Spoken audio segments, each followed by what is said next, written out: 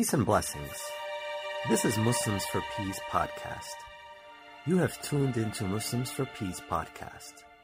Please subscribe to our channel. One of the important events that Muslim historians have examined in the history of the Prophet ﷺ in Mecca was the Islam of Omar ibn al-Khattab. And they've placed a great emphasis on him becoming Muslim. So this is how the narrative goes. You will find this in the books of historians from other schools of thought. Basically, they state that 3 days after Hamza, the uncle of the Prophet ﷺ, became Muslim, in the 6th year of the Hijrah, now this is, in the 6th year of the Ba'tha, so this is 6 years after the Prophet receives revelation, Omar ibn al-Khattab, when he hears that Hamza has become Muslim and the Muslims are gaining power, he gets agitated, infuriated. He comes out with his sword, carrying his sword, and he comes with the intention of killing the Prophet and the companions of the Prophet. Now these hadiths claim that the companions of the Prophet were 40 in number in the house of Arqam by the hill of Safa. If you remember, we talked about the house of Arqam. It was the headquarters of the Muslims for some time. On his way, he meets a man by the name of Na'im ibn Abdullah. Na'im ibn Abdullah. Na'im asks him, what are you up to? Because he sees him aggravated and he's got a sword in his hand. He tells him, I've come to finish this Muhammad, to kill the Prophet.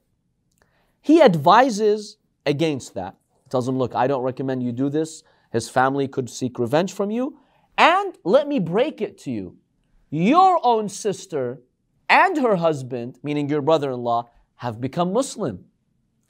Omar ibn al-Khattab had a sister by the name of Fatima bint al-Khattab. She had become Muslim and her husband had also become Muslim. Omar is now even more infuriated. My own sister has become Muslim, because she used to hide that from him. So he goes to their house. Khabbab ibn al-Urat, one of those great companions who was tortured, we talked about him briefly before, he was teaching Fatima, the sister of Umar, and her husband, Surah Taha. He was teaching them how to read the Quran and how to understand the Quran. When Umar breaks into the house, he goes into the house. Fatima and her husband realize Umar is coming. They get scared. They go hiding. Then Umar comes in and he realizes that they're hiding and there's a confrontation.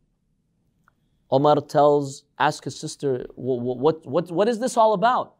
Have you really become Muslim? You're following this Muhammad? She says, look, I'll confess, I have nothing to hide anymore. Yes, I have become Muslim. I am a Muslim. He gets so angry, he takes his sword. With a part of his sword, he strikes her head. He wounds her head such that blood starts to flow. And also he assaults his brother-in-law, meaning her husband. Then when he sees the blood flowing from her, he feels regretful. So he tells her, okay, what is this that you're reading? Let me look at it. Which was verses from Surah Taha. She's like, okay, here, read it. He reads those verses and he is now interested in the Holy Quran. He finds a lot of interest. He's like, you know what? Let me go meet this guy and see what's this religion about. So he goes and he meets the Prophet ﷺ in a long story and he joins the religion of Islam. Now these historians claim that the Prophet ﷺ becomes so happy, he does takbir, Allahu Akbar, and all the Muslims say Allahu Akbar, such that the pagans hear this takbir and they realize something is going on. Then the Prophet, to honor Umar, he gives him the title of what? Faruq. You are the Faruq, you decipher between right and falsehood. Ibn Umar narrates, the son of Umar, he narrates that before Umar ibn al-Khattab became a Muslim, the Prophet had made a dua. He said, "Oh Allah, strengthen Islam by either Umar ibn al-Khattab or Abu Jahl." Meaning the Prophet made a dua to Allah to make one of them Muslims. And Ibn Umar claims that Allah answered the dua of the Prophet and Umar ibn al-Khattab was chosen by God to become Muslim. Well, of course, not Abu Jahl, but Umar ibn al-Khattab. And supposedly Islam is now strengthened. Quraysh is now freaking out that he became a Muslim, and Allah subhanahu wa ta'ala strengthens the religion of Islam. So this is the story that is told, commonly told by other schools of thought and historians. We have a few observations here. Our point is not to discredit anyone, but to be fair to history and to really know who strengthened Islam, how Allah subhanahu wa ta'ala gave victory to the religion of Islam.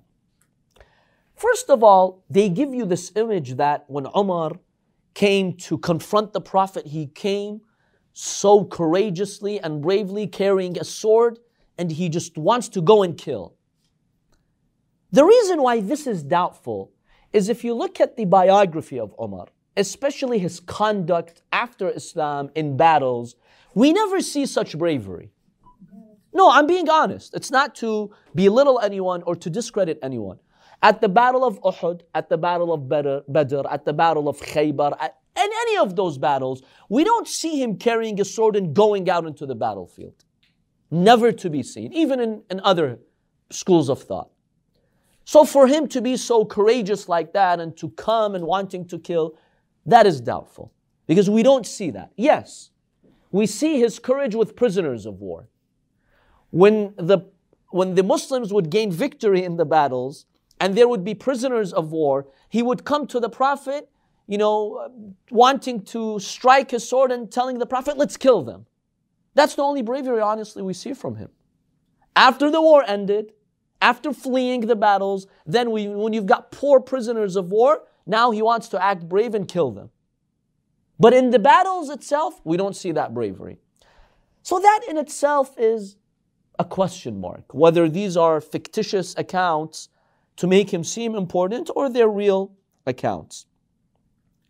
In fact, they narrate, in these hadiths of him becoming a Muslim, that when he goes to Masjid al-Haram and they confront him, for example, Utbah ibn Rabi'ah. Utbah ibn Rabi'ah was a warrior.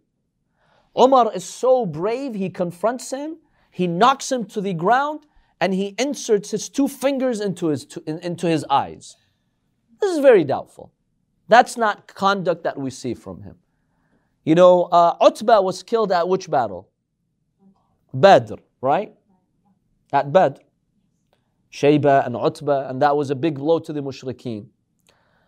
So this same guy, Utbah, is killed at the Battle of Badr. Well, at the Battle of Badr, do we see him killing a single person? If he was so brave that without a sword he can stick his 2 fingers in the eyes of Utbah, why didn't he kill him in the Battle of Badr? Why was this task to Amir al-Mu'mineen alayhi salam, Imam Ali, to kill Utbah with one of the leaders of the pagans? So honestly, this raises a lot of questions about the authenticity of these claims. And for them to claim that Allah strengthened the religion of Islam when you had Abu Talib, that warrior who strengthened the religion of Islam by defending the Prophet. You had Hamza, yes, Allah did strengthen Islam with Hamza. Umar ibn al-Khattab, he comes from the tribe of Adi. They were not known to be very high ranking in Mecca, such that Quraysh would actually fear them. There were some tribes Quraysh would fear. Yes, don't mess with that tribe. But this tribe, honestly, was not one of those tribes. It was just an average. In fact, it was a low-ranking tribe in Mecca. So for them to give you this, picture that Allah subhanahu wa ta'ala gave a huge victory to Islam and He strengthened and solidified Islam, that is all very doubtful. Another observation is, how did Allah strengthen Islam? Through him. Do you know what happened after Umar became Muslim? What were the sequence of events? We'll examine that in the near future. In fact, things got worse for Muslims. You had the boycott of the Sha'b of Abi Talib. Up until the 6th year of the Bi'tha, it was kind of bearable for the Muslims. After the year 6, it became unbearable. A complete blockade on them. So when they say Allah strengthened Islam, what do they mean? If it means that Quraysh now started to become nicer to the Muslims, in fact, they didn't become nicer to the Muslims. Muslims had more freedom to practice and worship. It was the exact opposite. So it's not clear what they mean that God strengthened Islam with him. Nothing significant happened. In fact, if anything happened, it was the exact opposite. Things became tougher on Muslims. So I don't see how Islam somehow became stronger. In fact, we even have hadiths in Bukhari and others that tell us about the personality of Omar. You know, whether he was that brave or not. For example, they said that dawah was made open after his joining Islam. It was secret. No, remember we examined before that the first 3 years were private. At the end of the 3 years, Allah subhanahu wa ta'ala commands the Prophet in a verse in the Holy Quran, فَاسْدَعْ بِمَا تُؤْمَرْ. Go public. So this was years before it. And that's why you had the hijrah to the Habasha, because remember the 5th year we had the hijrah to the Habasha? The reason why we had the migration to Abyssinia is because they had already gone public. So no, it wasn't after him that, Islam went public. It was before that, yes. I was reading something about Omar that he's a product of incest, and that he was so ugly. A pregnant woman. That's a different discussion. We're talking about, basically his conduct. So in Sahih al-Bukhari, we see there's a hadith about the Islam of Omar. And Abdullah ibn Umar, he narrates this hadith. He says, Omar was in his house scared. That's the exact translation. بينما عمر في الدار خائفا. He was scared in his house. When Al-As ibn Wa'il comes to him and he tells him, what's the matter with you? He tells him that I'm afraid because I became Muslim, but people will kill me. Al-As ibn Wa'il tells him, no, don't worry. I will give you refuge, I'll give you protection, and no one can hurt you. Then it is after that Umar feels safe, and Al-As ibn Wa'il protects him from people who wanted to harm him. So when you have a hadith like that in Bukhari, is this compatible with him being so courageous, going out there by himself, wanting to kill and whatever they've attributed to him? Or it kind of casts doubt where he was actually hiding in his house and Al-As ibn Wa'il had to guarantee him protection for him to feel safe and come out. This is in Sahih al-Bukhari, not in Kafi or Bihar al-Anwar. This is in Sahih al-Bukhari. So we see contradictions over here. We see contradictions in these claims. Another observation over here about his conduct is that in the event of Hudaybiyah, it was a peace treaty that the Prophet made with the pagans in the 6th year of Hijrah in Medina. When the Prophet was in Medina, in a place called Hudaybiyah, he made that peace treaty. Initially, the Prophet told Umar, you go to the Meccans of Quraysh and tell them, let's negotiate. Umar refuses. He says, O Messenger of God, I'm scared they'll kill me. Send someone else.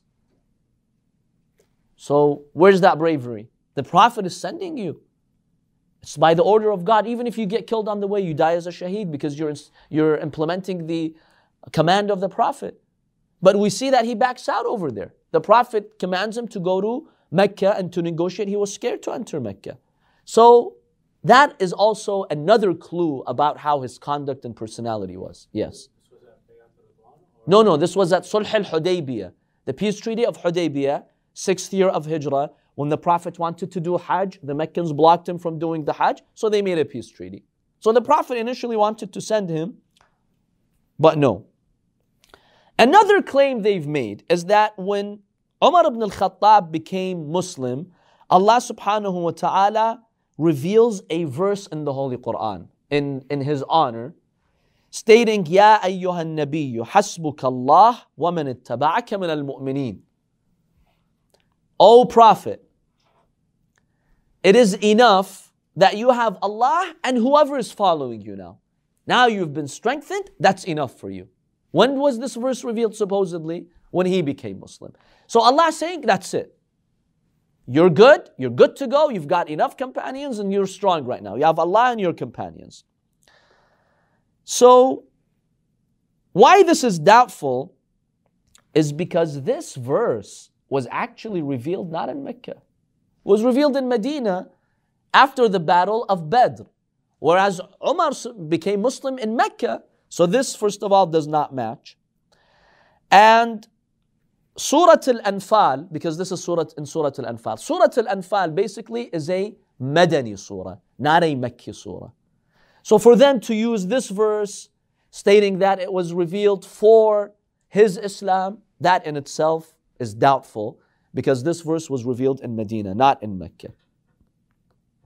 And in addition to that, the previous verses talk about war and battles. And in Mecca, there were no wars and battles. This was in Medina. Another indication that this has nothing to do with his Islam. Yes. Is it at all possible for them to come back and say that, well, some verses, even in Madani surahs, they could be from Mecca?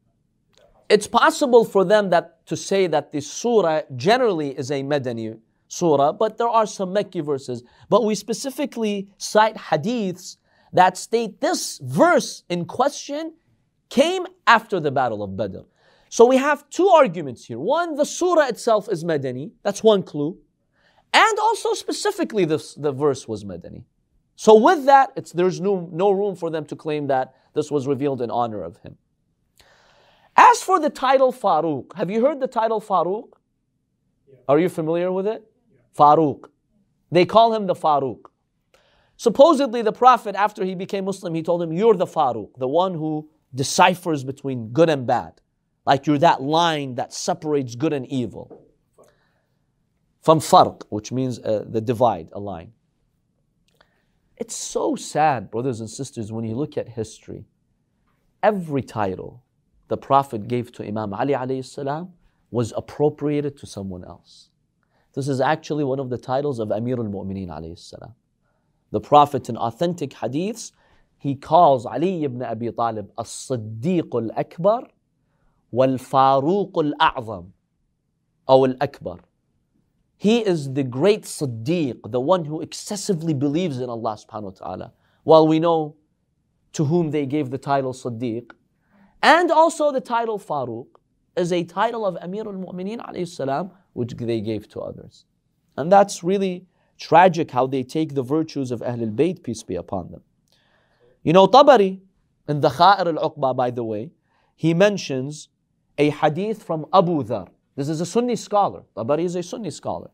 He is narrating a hadith from Abi Dhar. He says, I heard the Messenger of God say to Ali ibn Abi Talib alayhi salam, أنت الصديق الأكبر وأنت الفاروق الذي يفرق بين الحق والباطل أو يفرق بين الحق والباطل. Abu Dhar says, I heard the Messenger of God, look at Amir al-Mu'mineen. He told him, you are the great Siddiq and the divide between haqq and batil. So this is a title that was given to Imam Ali alayhi salam. They gave it to other companions. Yes. And by the way, the first to call Umar Faruq were the people of the book in his Khilafah. So at the time of the Prophet, we see no reference to him being called the Faruq. This was by the people of the book. They called him the Faruq. So this was not a title given to him, by the Prophet sallallahu alaihi wasallam.